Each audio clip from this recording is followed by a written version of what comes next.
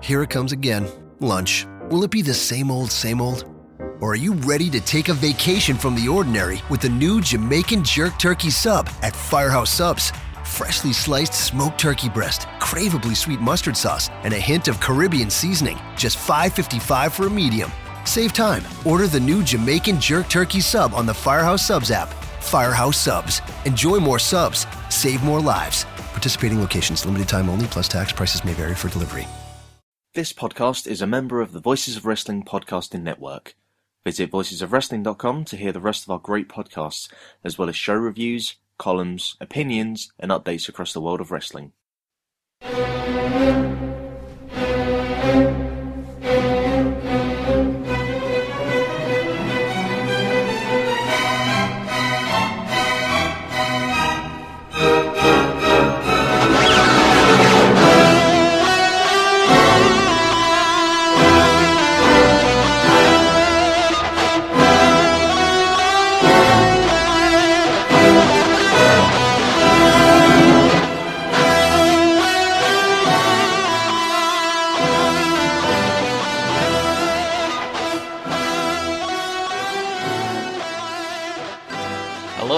Welcome to another episode of the BritWres Roundtable. We've been gone a little bit because we were gonna cover WrestleMania weekend, but then things happened.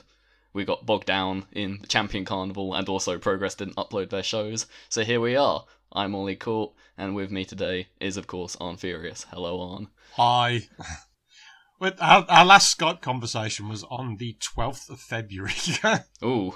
Yeah, so it's been a while since we've had a regular episode. Obviously, we went to 16 Carat, which was lovely, and we got a lot of good hashtag content out of that.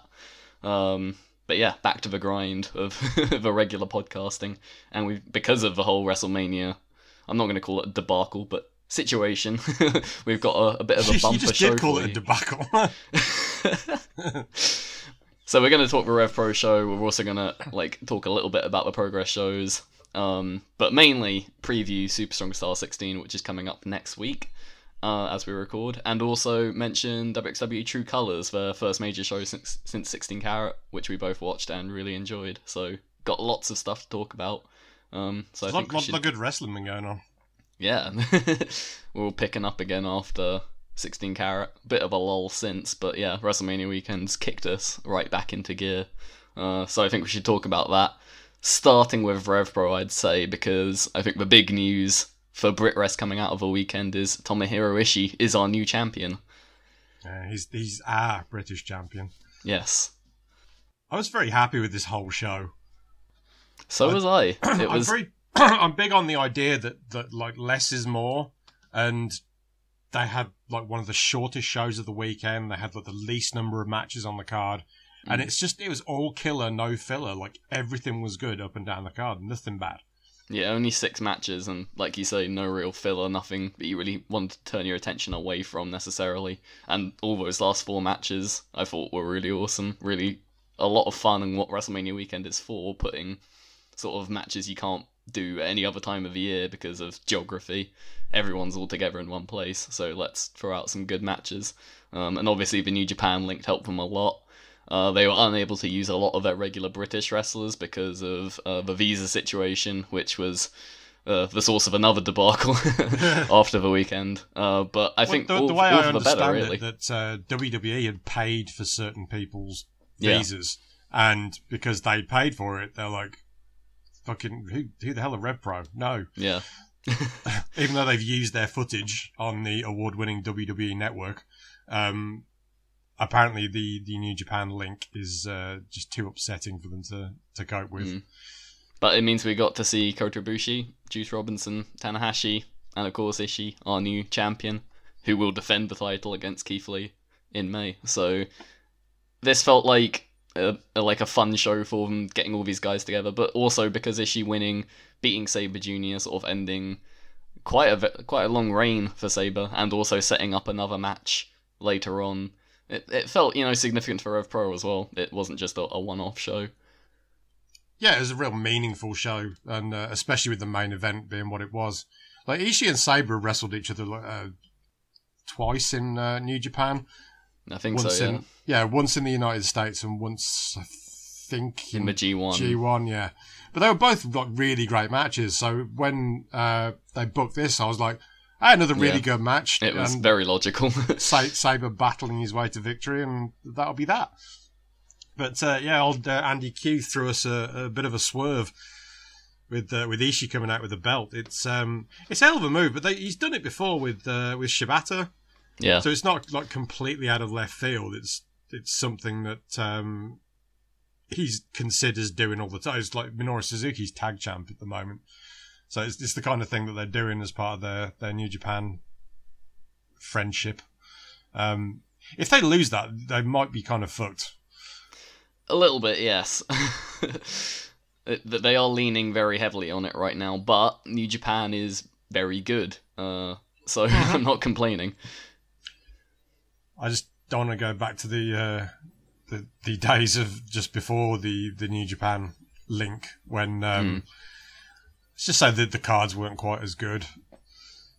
I wouldn't say so, no. And luckily I've never really known that era, so yeah. It's only been upward for me. I'm very lucky.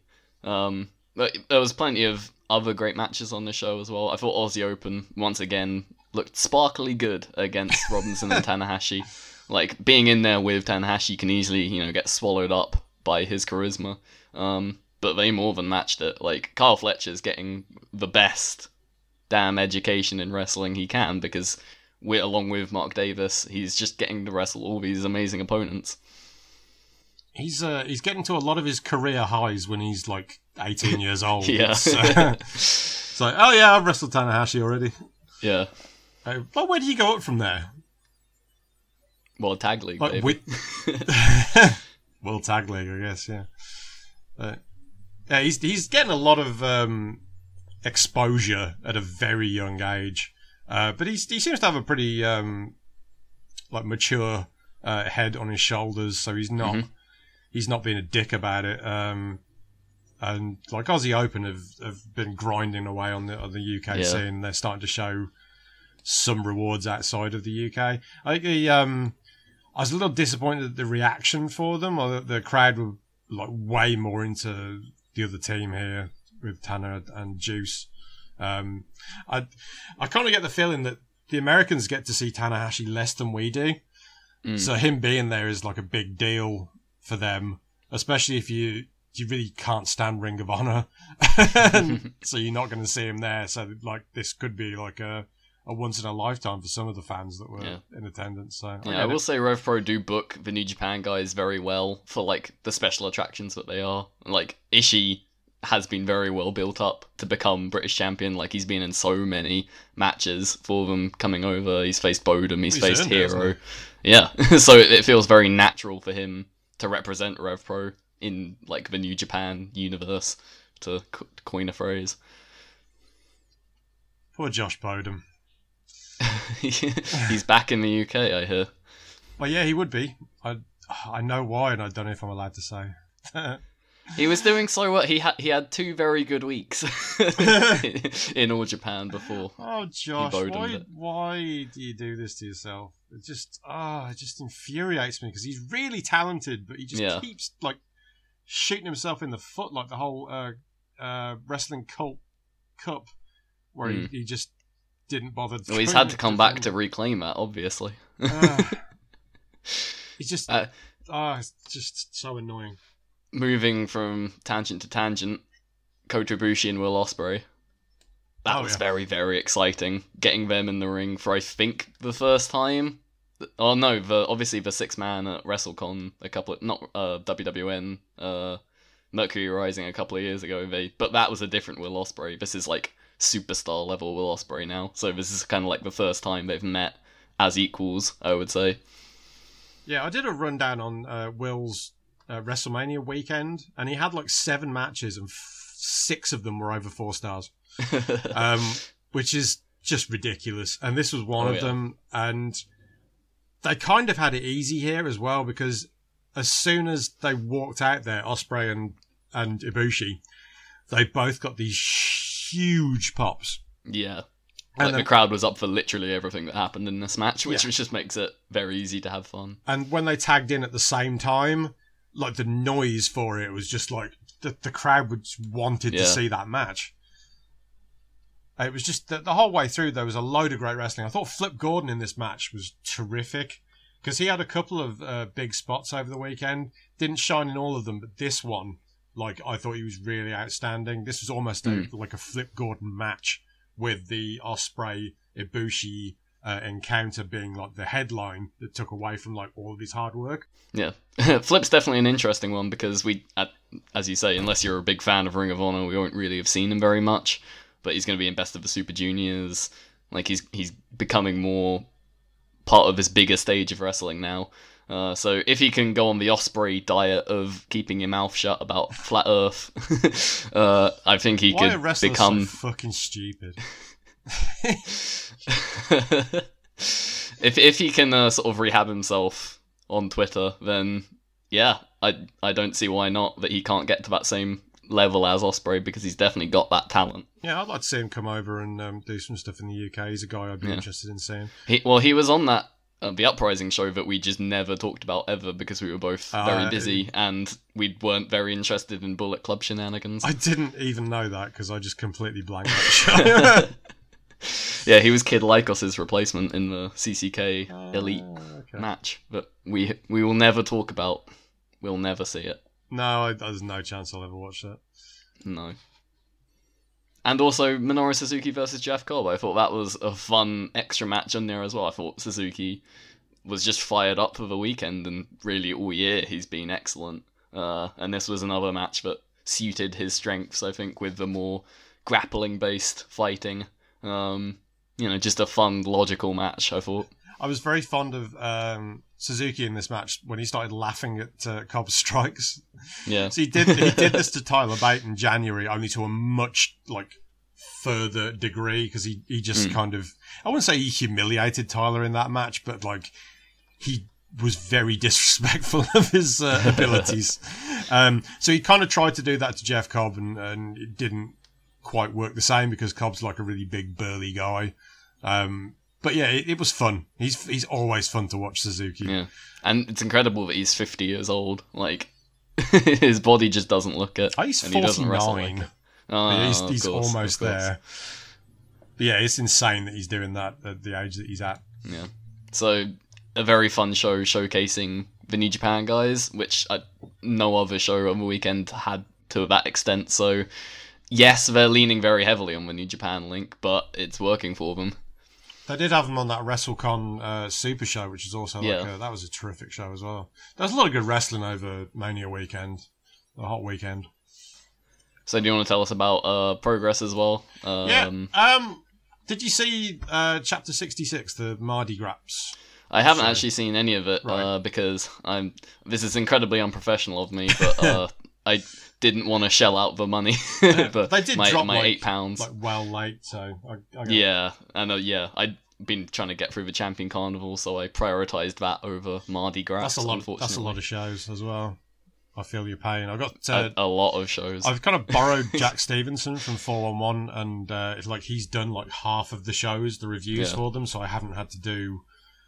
Was it 15 shows so far? There's been a lot.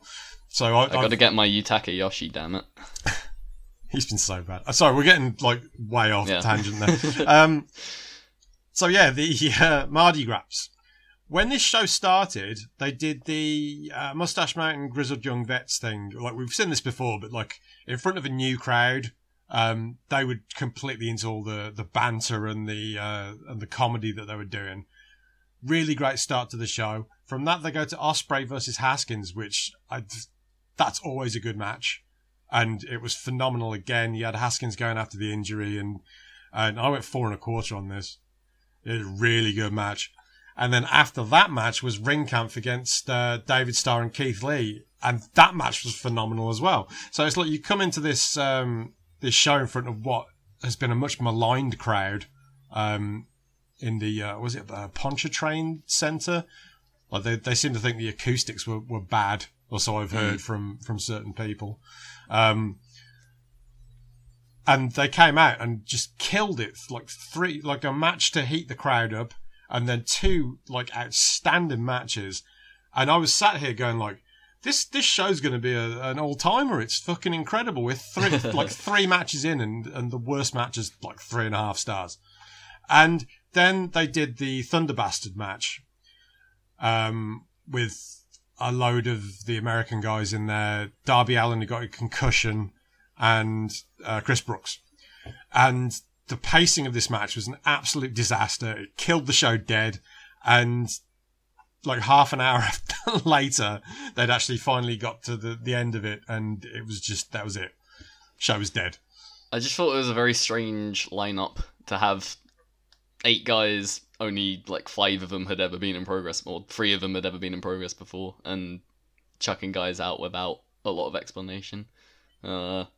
It really did not somewhat work. putting me off. It didn't work at all. I kind of wish I'd skipped it, but obviously I reviewed it for Voices of Wrestling, so I had to sit through it and all the way through. I'm going like, this is just so long and uneven, and like it started off. They had all the guys come out like one after another with nothing happening. Then they did a bunch of fast eliminations, and they had like MJF cut like a promo in the middle of it, and I think that might have been just so Darby Allin could recover, even though he got a concussion and never should have come back in the match. And yeah, it took him like half an hour to get to Jeff Cobb winning, but just it was terrible. And yeah, the show pretty much didn't recover from that, except there's a very, very good match with Pete Dunne, Mark Andrews, and Flash Morgan Webster doing like a 3-way babyface sprint, which the only problem with that is that Webster's a heel, but he just played babyface for this match for some reason. It didn't really work, but then it was a really good match because like Dunn and Andrews and Webster have all got that great chemistry with each other, so they just went out there, did 11 minutes, and it was great. But that was pretty much it for the show in terms of good stuff. It was quite disappointing that it started so strong. Like with those first 3 matches, I was like, this show's going to be phenomenal, and then it just fell completely off a cliff. Now I need to find my notes for the other show. For Bourbon is also a biscuit. Bourbon is also a biscuit. Obviously, Walter versus Zack Sabre Jr. was the highlight match for the weekend, really, for Progress. They did some decent stuff on this, but it was a little bit slower to get going. So the first couple of matches were not really of any consequence. You had Ospreay. They actually did an intergender match. So Ospreay and Kaylee Ray versus Austin Theory and Ginny was not just a mixed tag. It was like a proper intergender, which I felt a bit weird to start with. But like I've never had an issue with them with any company doing intergender, but it just seemed weird that that's how it was introduced. Just Will decided they were going to have an intergender match, so they did.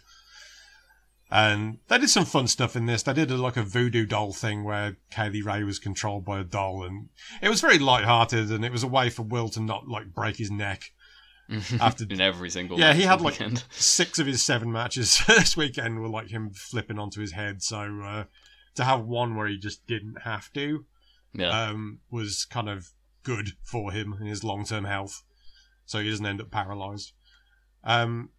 Then they the show picked up after that because he went into they had Havoc, Haskins, and Flash against Keith Lee, Matt Riddle, and David Starr. I know Joe Lanza was freaking out about this match. This was so much fun. Like this was like the everything starts to pick up from here match, and I'll tell you what. I'll just explain my favourite sequence in the match. So Flash does his whole like hands up test of strength thing, and then headbutts his opponent. Mm-hmm. So he did that to Riddle, who either hasn't seen him wrestle or just doesn't care, and he just took the spot. But David Starr, like as soon as like Flash does his hands in the air thing, David Starr just punched him in the mouth because he's seen him wrestle and he knows the spot. Yeah. And then you had them do it again with Keith Lee, and Keith just completely no-sells it. Like looks at him like, "What was that?" when he headbutts him. That was the kind of level of fun that they did throughout the match, and it was real good fun. And then right on the back of that, they did Walter and Zack Sabre Jr. I don't know if you've seen the last 2 of their matches. They had one in PWG last year that Dave Meltzer gave 5 stars to. I didn't think it was quite that good. Then then they had another match in Evolve in January, which I had pegged at 4.5. But even with high expectations, I thought this match was better than both of those matches. I felt like they kind of got used to each other a bit more, and Saber's performance in this was just phenomenal. Like, when he came in, he was like, I'm the best wrestler in the world, and I'm going to show you why. And he kept slapping Walter in the face, just like, I'm going to slap him in the face. I don't care what happens. I'm going to slap you in the face. I'm going to wear you down. And he was taking the chops and still being cocky and just coming back and trying something else. And it was an incredible match. Like, Saber's, like, his tactics, his aggression, his cockiness, and his skill combined, along with him running headlong into like Walter's offense, and Walter selling because like Saber worked both his hands to try and eliminate the chops. It was like a perfect storm of professional wrestling, Ollie. Well, they are the two guys right now. Them and Ospreay really are kind of taking over the world of indie wrestling right now. Obviously, Saber and Ospreay more so in Japan, and Walter more so in Europe, but in America they do find these moments to shine in front of maybe a bigger audience. And yeah, Walter versus ZSJ has always been a lot of fun. They know each other very well from WXW, and they always have those physical, heated matches, so I'm not surprised to hear about the slaps. Yeah, no, but this was just fucking great. This might actually be my favourite match from all of the Mania weekend. Yeah. It was that good. Excellent. I'm definitely going to check out some of these matches when I spring for the Demand Progress next month. But I'm currently on a money-saving spin to try and get to Japan next year. So Oh, okay. There's a higher cause for my lacks. Okay, so that basically was the show, because like once that had happened, you can't follow that. So there was 2 matches after that. Grizzled Young Vets against Ricky Shane Page and Ethan Page, which was and Travis Banks against Jeff Cobb, which was all right. And that you just couldn't follow it. And that's what you get in wrestling sometimes. If you put a match on and it's that good, you've got no chance afterwards. Yeah, doesn't necessarily have to be the title match at the end. No, this should have been the end of the show, really. Yeah. But yeah, you need to see this match, is what I'm saying. It's a fucking great match. So, following on from all that progress talk, let's have some more progress talk with Super Strong Style 16. Obviously, the flagship event of their calendar, really, other than obviously the Wembley show coming up. This is their big 3-day weekend, much in the same vein as 16 Carat. 16 men, 1 winner, 1 title shot. And out of the guys in the tournament, we've got Pete Dunne, Keith Lee, Zack Sabre Jr., Doug Williams, Angelico, Mark Andrews, Flash Morgan Webster, Chuck Mambo, Chris Brooks, Jordan Devlin, Joey Janela, TK Cooper, David Starr, Tyler Bate. The Grizzled Young Veterans, they get to pick which one of them, and Cassius Ohno from NXT. Who do you see winning the tournament on? Tyler Bate. I think they should have done this last year. They didn't really know how to do the Travis Banks angle, so they probably just should have not done it. And instead, they could have gone with Tyler when he was still in British Strong Style. Then they could have had him turn face, go up against Pete Dunne to win the belt, and then you would have the whole thing of Trent Seven not knowing who to side with, being caught in the middle of it. It would have been interesting. The problem with British Strong Style stuff now is that they ended their story and they did sort of like the leaving the territory angle, but they're still here. Yeah. It's very awkward. But in this kind of tournament environment, that means less. And obviously with Ohno coming over, like, it's almost like it doesn't even matter anymore. Like, you can represent NXT in this tournament and it doesn't really matter. So I'm less worried about this tournament, but like going forward with a big 6-month angle centered around British Strong Style, it might get tedious. No, last year I felt that's the angle I could have done, but with Tyler winning, I think he's basically, of the guys that are in this tournament, he's available, he's incredibly talented, and they haven't done him as champion. Yeah, so and They've never really done him in a main event capacity. No, and he's great in singles, and he seems to get stuck in the Mustache Mountain team now. They've kind of reunited them. I mean, I do love that as a team, but he's losing out on these opportunities. But he's still really young, so I can see why they've kind of let it go a little bit longer. But if you look at the field, like, how many other potential winners are there? You've got Pete Dunne, who's already held the belt. You've got Keith Lee, who has already had title shots. And I'm not sure how much longer he's going to be around on the Indies for. You've got Sabre, who is based in Japan now and probably won't be on a lot of shows, so I can't see him winning. You've got Doug. I know they're doing I think it's a great angle that they're doing with Doug, with the like one last shot. That interview that Glenn Joseph did with him, I think they call it Tightrope. I can't remember. It's on their YouTube channel. But that was a really good interview, and it kind of set up the whole like one last go for Doug, which is this. But I can't see him winning the tournament, because then, like, where do you go from there? Angelico, I don't think is over enough. Mark Andrews has got the feud with Eddie Dennis, so that'll obviously knock him out of the tournament. Flash, maybe, but he just had a kind of a nothing title shot that nobody cared about. Chuck Mambo is in there as like a gutsy, like academy guy comes good spot, which I love Chuck, but like he ain't gonna win. Chris Brooks, maybe. Devlin, who's hardly been in progress, I can't see that happening. Janela is an import. We're not really sure like how many people are going to be that in love with him. TK, maybe. Star, maybe. Tyler, I think, is a definite for at least the final four. And Chris Hero is like, he's not going to win, is he? You've made a compelling argument on. One person I'm really disappointed not to see in the tournament is Mark Davis, because he had the killer match with Walter, and Walter's going for the Progress title. I just feel like that could have been something they could have been setting up, even if Davis didn't win, at least start to push him as more of a main event commodity, because he's clearly ready for it. He's clearly on that level. So I'm a bit disappointed that they have chosen to select some of those guys who are more on the fringe. Like, I don't get the Doug Williams thing at all. Maybe because I didn't like watch him. Yeah, you're probably too young to get the Doug Williams thing through there. But I think enough people will get it that it'll be good. Yeah, and Chuck Mambo, like, I really don't like seeing him in here because he's never been on the shows. So why should I care about him?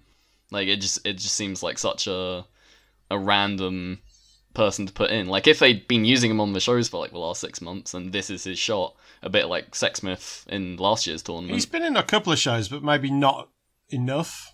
Yeah, he's not had anything to sink his teeth into. Nothing. Like, he's not been featured. Like, he was in the comedy jobber 8-man went on the snow day when nobody else turned up. Like, that's kind of the level that he's in. This could be the start of something for him. Like, he might fluke a pin on somebody, and there you've got like there's a feud for the next like 3 months. And also, like, could you imagine if come G1 time, when they're announcing the blocks and they sort of show a split graphic with Evil and Sonata in the same slot, and they say, oh, they get to decide between them who's in. Like, just say Gibson. Why not?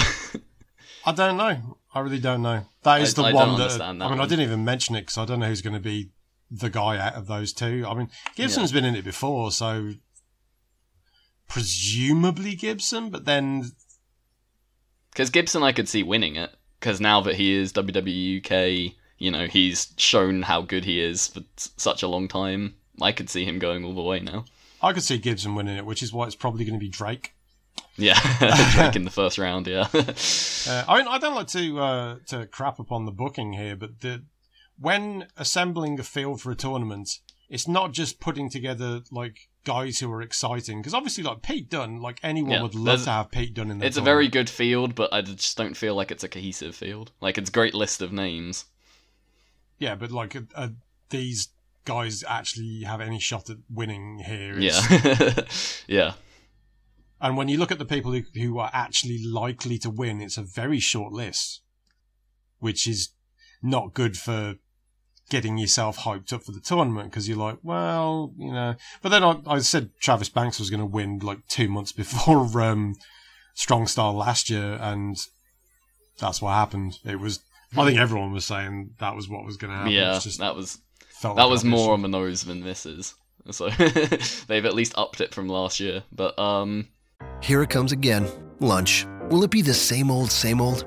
Or are you ready to take a vacation from the ordinary with the new Jamaican Jerk Turkey Sub at Firehouse Subs? Freshly sliced smoked turkey breast, craveably sweet mustard sauce, and a hint of Caribbean seasoning. Just $5.55 for a medium. Save time. Order the new Jamaican Jerk Turkey Sub on the Firehouse Subs app. Firehouse Subs. Enjoy more subs. Save more lives. Participating locations. Limited time only, plus tax. Prices may vary for delivery. yeah, Cassius Ohno being in there is obviously the big newsworthy item. What do we think about that, and obviously where the WWE relationship is going? Well, they've had matches on Access, didn't they? So it's, I don't know. I honestly have no idea where it's going, because you'd think if they were going to do something where they were like a feeder, like an official feeder promotion, like to NXT, then they'd have probably have done that by now. It just kind of feels like there's an affiliation there, and it's loose, and that's what it'll be forever. Yeah, we've sort of been talking about it for like over a year now, and nothing has really come of it. So yeah, difficult to know what to make of it. And I don't think you should read too much into like Ono being used, because PCW used Apollo Crews recently, and nobody's talking about PCW being potentially on the network. It's just something where they rang him up and went, "Can we borrow him?" Yeah. They were like, "All right." And these guys at WWE don't have like any bigger plans for who can drop a fall, no problem. They are more willing to give them away. Yeah, I wish they'd kind of gone for somebody different, because like Hero's done it before. It's the same when they have like Jack Gallagher back, or they had Tommy End once, like a couple of months after he'd signed. It's like, if you have that relationship, is it possible to do something else with it? Do something a bit more unpredictable? I don't know. But then I don't know what it's like, so we're not wholly up on the tournament lineup. I think probably the most interesting match of the weekend will produce is Travis Banks versus Walter, because that is champion versus champion. Walter has been the de facto main champion of Progress for quite a while now, just because he's come across as just such a bigger deal. He had the main event against Timothy Thatcher. Like, this almost feels like Banks is challenging Walter more than Walter's challenging Banks. Walter has overwhelmed Travis's run, because he's been that constant figure on the undercards, where he's been having match of the night. He's been the standout performer on every show. But I really don't know where they're going with it here. Are they doing the Atlas title away? I really hope they pull the trigger on Walter as champion, because that's basically what he's been already. So why not just make it official? He should be the main eventing the Wembley show. They've got to start thinking, like, I'm sure they are thinking about what's going to go on last at Wembley, but it can't just be a twee, WWE match, like Dunn versus Bate or whatever. I feel like it needs to be something storyline significant. Yeah, and I just don't see Travis Banks headlining that show. I just don't think it's going to happen. No, neither do I.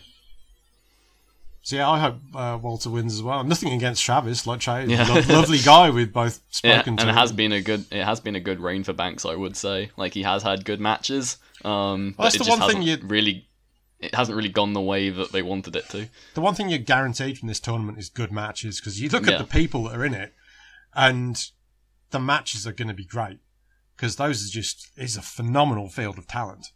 It's just when we're looking at who could potentially win it, and like, why would they? It's hard to pick people out. I'm sure they'll look at the list and go that they think they've assembled like a really good field for this, but you can see why other people think not. Yeah, I just can't see the excitement building over the 3 days. It's like, who's gonna win? Who's gonna win? Like, we're not gonna be all huddled around the board on Sunday, being like, or on Bank Holiday Monday, not even like we being did like, with WXW with the 16 carat, where we're trying to make a case for all the semi-finalists, and we're like, oh, they could all win. yeah, like if Angelico makes it to the semi-finals, we're not going to be like huddled around thinking he's going to main event Wembley. I'm more excited to see what matches get thrown up. Like, Yeah, because there should be some really like off the wall stuff going on. definitely. Yeah, much like the WrestleMania weekend, they have a good chance here to mix and match some guys, and some guys who maybe they won't be able to use in a year's time. Like, they'll be able to make some interesting matchups here. Obviously, Zack Sabre Jr., he's heading off to Japan more often now than he was before, like with New Japan full time. Keith Lee, we don't really know what his future is. Oh no, we're only getting him for a weekend. So, like, this is an excellent opportunity to throw in Jordan Devlin, Tyler Bate, Pete Dunne, and, like, prove Europe's best against these big international stars. Yeah, I think the latter stages of this tournament are going to be pretty loaded. I don't know who's going to be in it exactly, but if you have guys like Pete Dunne, Keith Lee, Zack Sabre Jr., these are world beaters. Yeah, I'm just frustrated that Mark Davis isn't in there, because he's kind of proven himself in Progress, and he's one of their more interesting characters. You have to wait for it to play out. Of course. And also we've got Tony Storm versus Charlie Morgan for the women's title. That's kind of just building to their Manchester show, because we know Ginny's getting the title shot there, and that'll be Storm versus Ginny, because of course it will. Yeah, I mean, that's what they've been building towards pretty much ever since Tony won the belt, so I think they'd have probably done it here if Ginny hadn't got injured.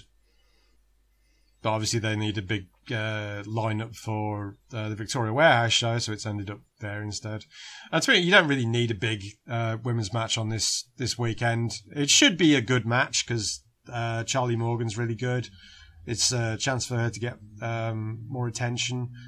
She's had like a bad run in Progress right since she began, so this is a much better chance for her to stand out in a singles match rather than in all these weird wacky tag matches she's been put into. Of course, she's doing that like the day after she headlines Your Call, so yeah, big weekend for her.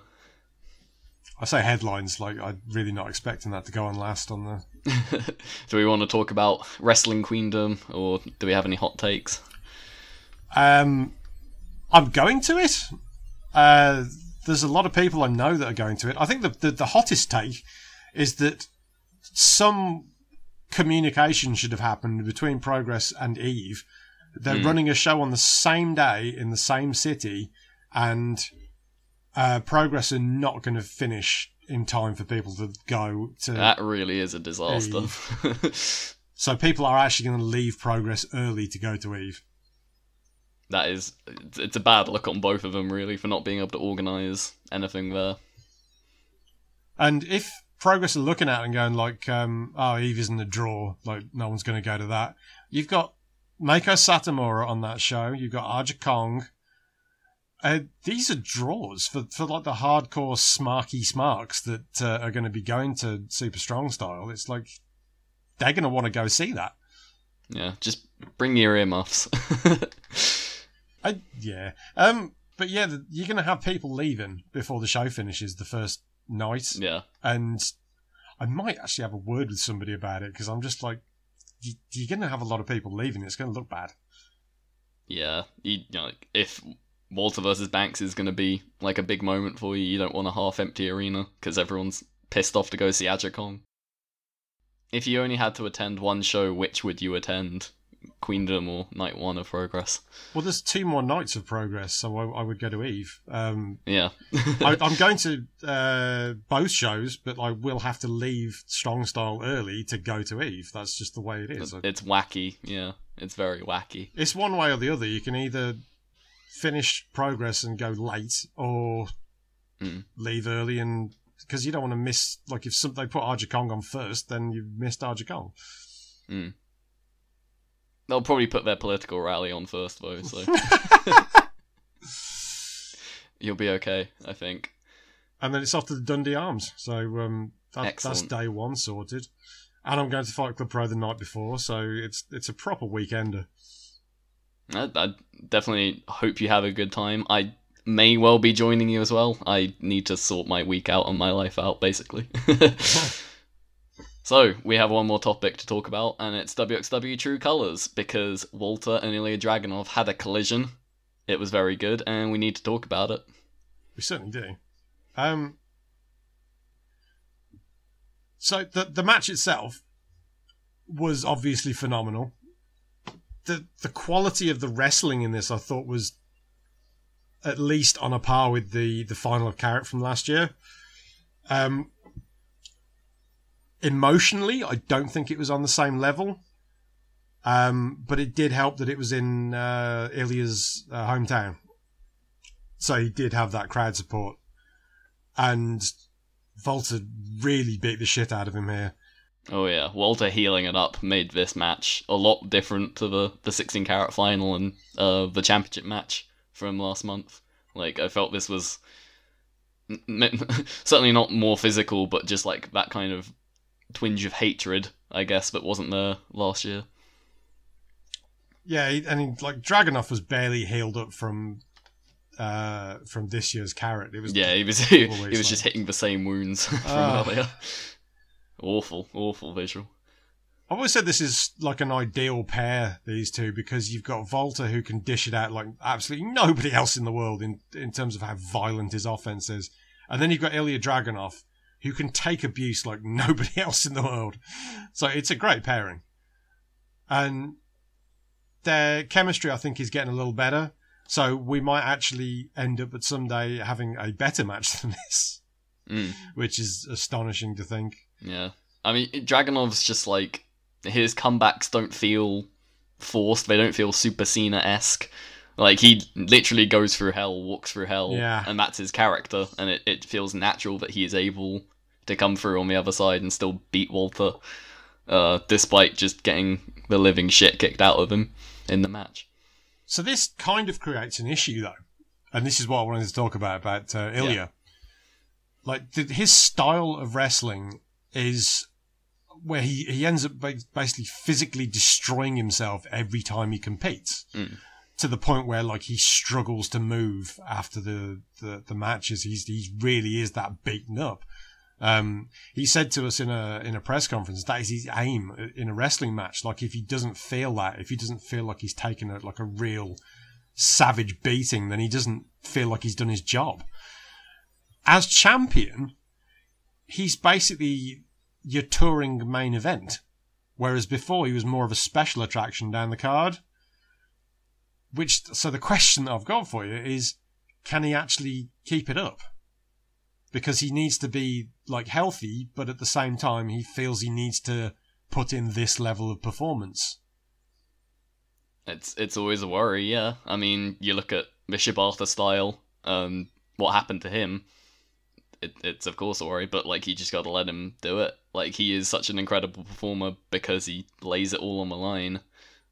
They've stuck the title on him because he is the most compelling guy they have, and it's not like he's killing himself in every, like, he had the 6-man tag on Shotgun where he's just like playing it up and having fun with it, and I think probably didn't take a single bump in the entire match. So it's not like he needs to have more matches like that, because he's just getting destroyed out there.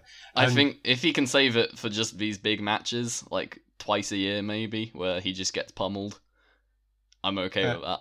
Well, they had a bit of an issue. So the tour kind of continued on after True Colors, and there were like another 2 shows, I think, that he wasn't on, that he was supposed to be on.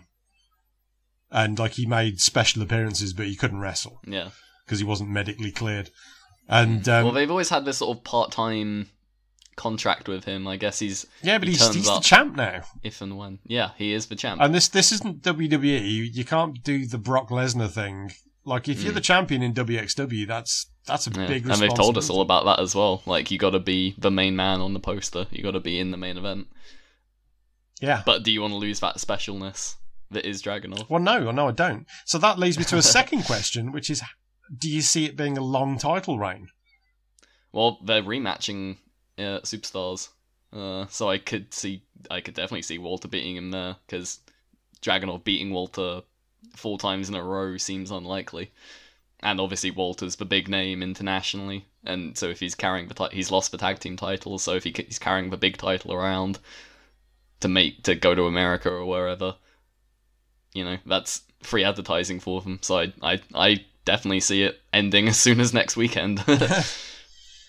Which would be unfortunate because the Ilya story has been, it's just been so well told that to have him just come into the main event here and have this run of 2 months and then it be all over it, that would feel so anticlimactic. It's a tough decision. It really is. Booking wrestling is not easy. Especially when it's, someone like this, someone who is such a talented wrestler, but in a special situation.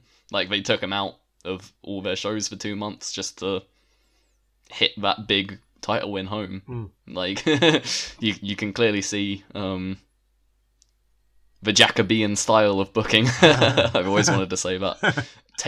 Takes risks, Yeah. You've got to use these guys in the best way possible. So that means for some of them, use them every night on the undercard. But for Dragunov, it's a special case. So he's a special wrestler. It's very difficult to do what he does all the time. If this was someone else, I'd say, definitely he's got to change his style or, only use him on the undercard or whatever. It kind of does feel like the Shibata parallels are there. You just hope that it doesn't end the same way Shibata did. Yeah, no, I hope not, because he's just phenomenal. Great guy. Yeah, phenomenal again. Definitely. It's and 3 times.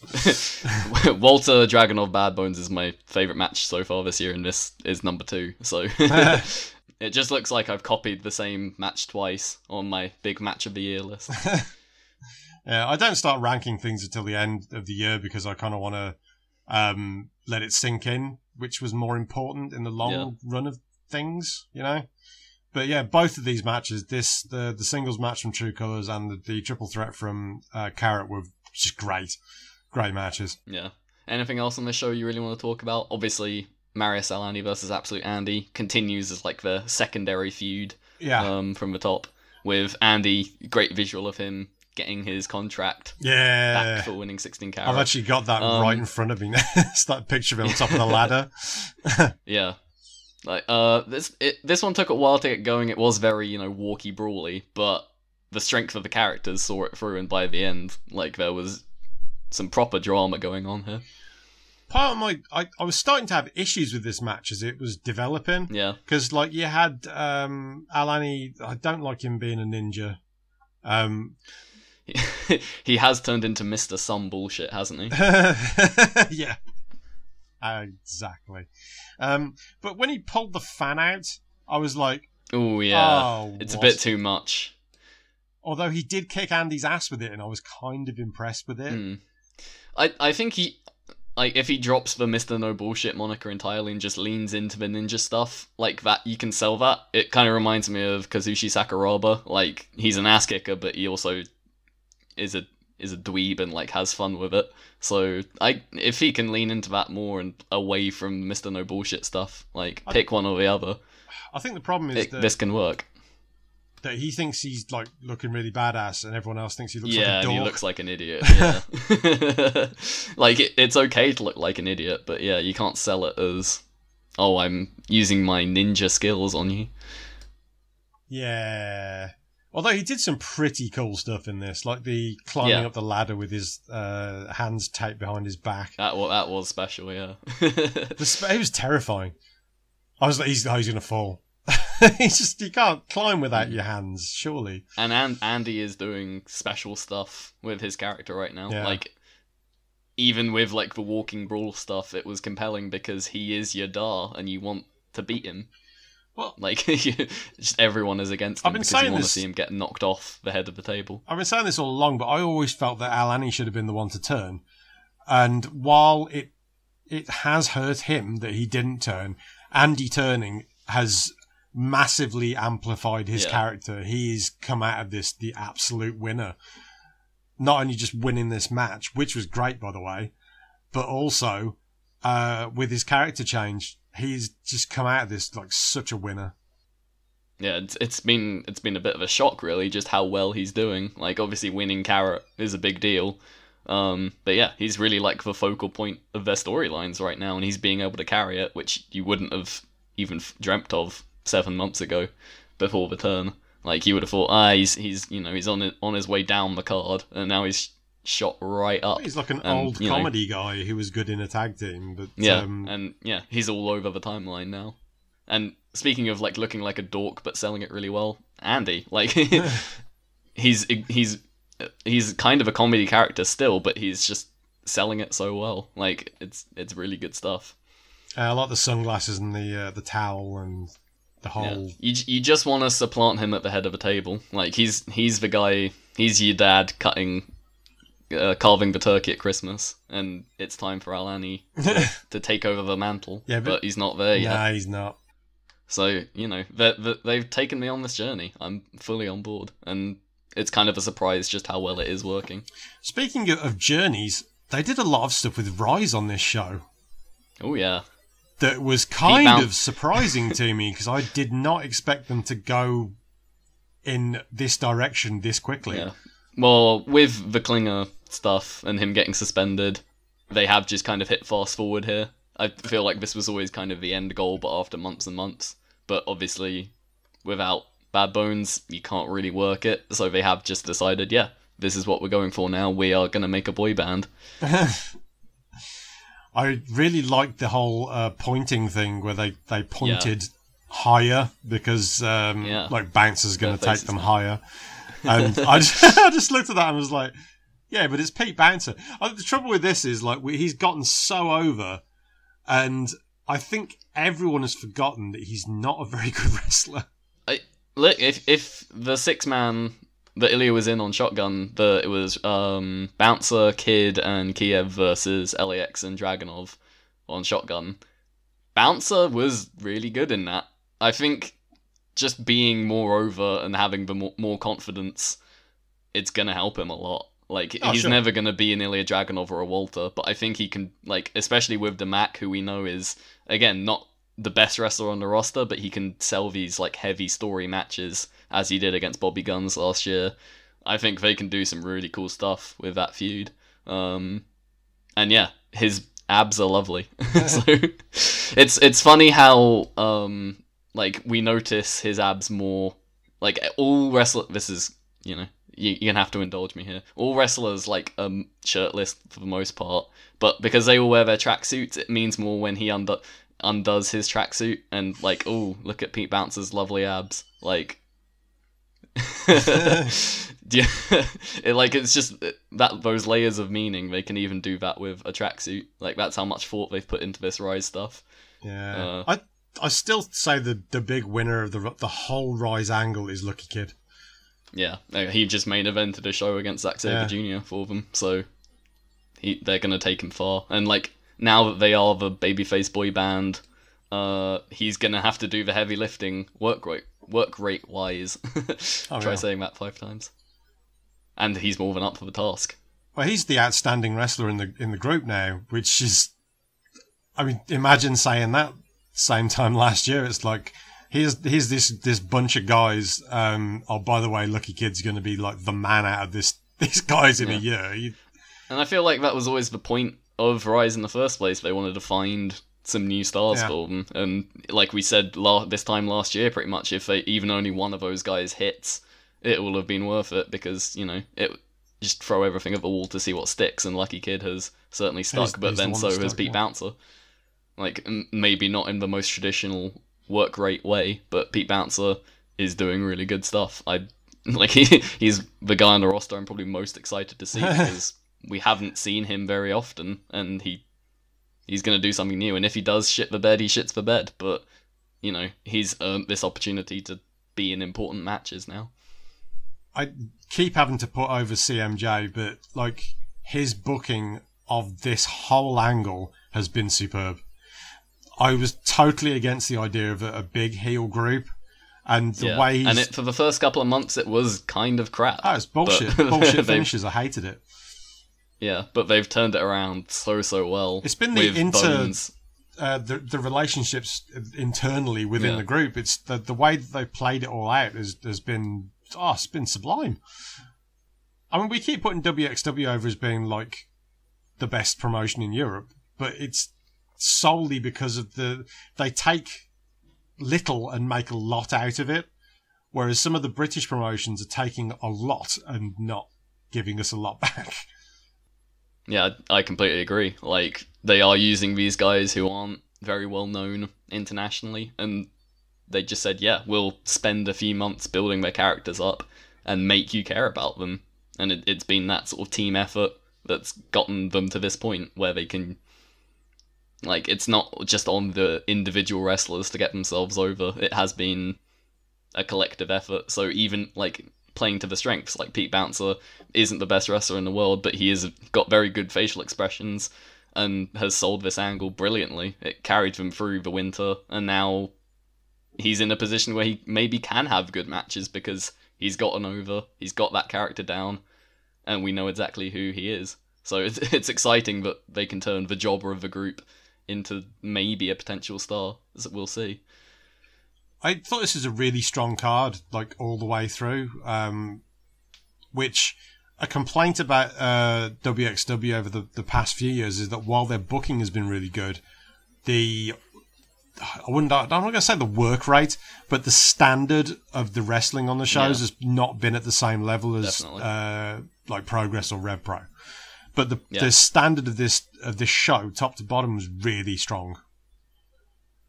Yeah, again, as we said, Rev Pro at the start, their show was only 6 matches long and it was all killer no filler. It was kind of the same here. Maybe not to the same extent, but every match had a purpose, you feel. Like there was no just matches for the sake of it, and everything was driving the story forward. Yeah, tag titles. We need to talk about tag titles as well. Yes. Monster Consulting, the boys did it. Our guys in Monster Consulting. That was a super match as well. Yeah, I'm not sure I was as high on it as that, but yeah, it was good fun to start off the show. I maybe would have preferred it if it was just them and LAX. I thought maybe JFK were a bit superfluous, but yeah, I understand why they were on there. But yeah, a very hot closing stretch as well, and MC are going to have a very good reign here. They've sort of fallen into the championship position by default, but now they can sort of prove why they have it. I love what they've done with them, because when they first kind of threw them together as part of the Cerberus reunion, it was like, oh, well, Nero's going to have to do something with his gimmick because he can't be a consultant with Avalanche. That's just stupid. And instead of changing Nero, they changed Avalanche, which I never would have thought of doing that. It kind of works though, and Avalanche has thrown himself into it on Twitter and like really embraced it. And it, kind of like CCK last year, it sort of feels like sort of they've made this gimmick sort of more than wrestling. Like they've made it feel like a fully fledged brand of theirs, which is a very good thing. Like they clearly took a page out of CCK's book in order to do that. Sell some merch. Definitely, it's the name of the game. T-shirt salesman. That's right. So yeah, like I said, top show from WXW, and considering we gave them Promotion of the Year last year and they weren't delivering to this standard on their, I wouldn't say smaller shows, but like shows that weren't Carrot and Tag League, this bodes well. Oh, definitely. Obviously, Superstars of Wrestling coming up is sort of, we joke that it's like the one day of the year that we don't have to like WXW. But even this card isn't too bad because it's got Ilya Walter, and also Tony Storm versus FKA Emma is interesting. Like, I don't know if it'll be any good. Don't know if it'll be really good, but it'll be fun, I think. Certainly. Yeah, no, I'm looking forward to it. It's usually a fun show. It isn't necessarily always a good show. At least Buff Bagwell isn't on it this year. Jesus. Do we have any other takes on WXW or otherwise, or should we wrap this one up? No, I think we're pretty much bang on an hour, so that would be a good good exit. Yeah, definitely. We've covered a lot. There's a lot of shows coming up as well. Obviously, next time we're here, we'll be reviewing Super Strong Style 16 and hopefully previewing Epic Encounter with Ishii versus Keith Lee 2. shall we do some plugs on? You can read reviews of mine over at rearviewreviews.com. I've just covered all of Champion Carnival. Well, not all of it, because like I got someone else to do half of it. But yeah, that's been fun. You can follow me on Twitter at Arnold Furious. You can follow me at Another Ollie. I'm going to be reviewing that True Colours show as soon as I get over my crippling writer's block. I've already reviewed it. There we go. Go to Review Reviews, but then also come back to Voices of Wrestling for my review. And also read my Euronotes and F4W. And yeah, that's about it. Sweet. We will see you next time. Super Strong Style 16, Epic Encounter. It's a big time of year, so make sure you tune in. I'll see you at the wrestling.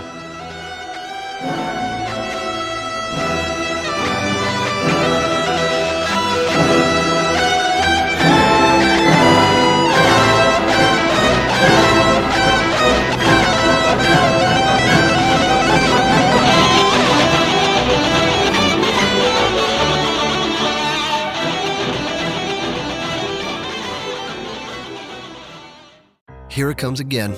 Lunch. Will it be the same old, same old?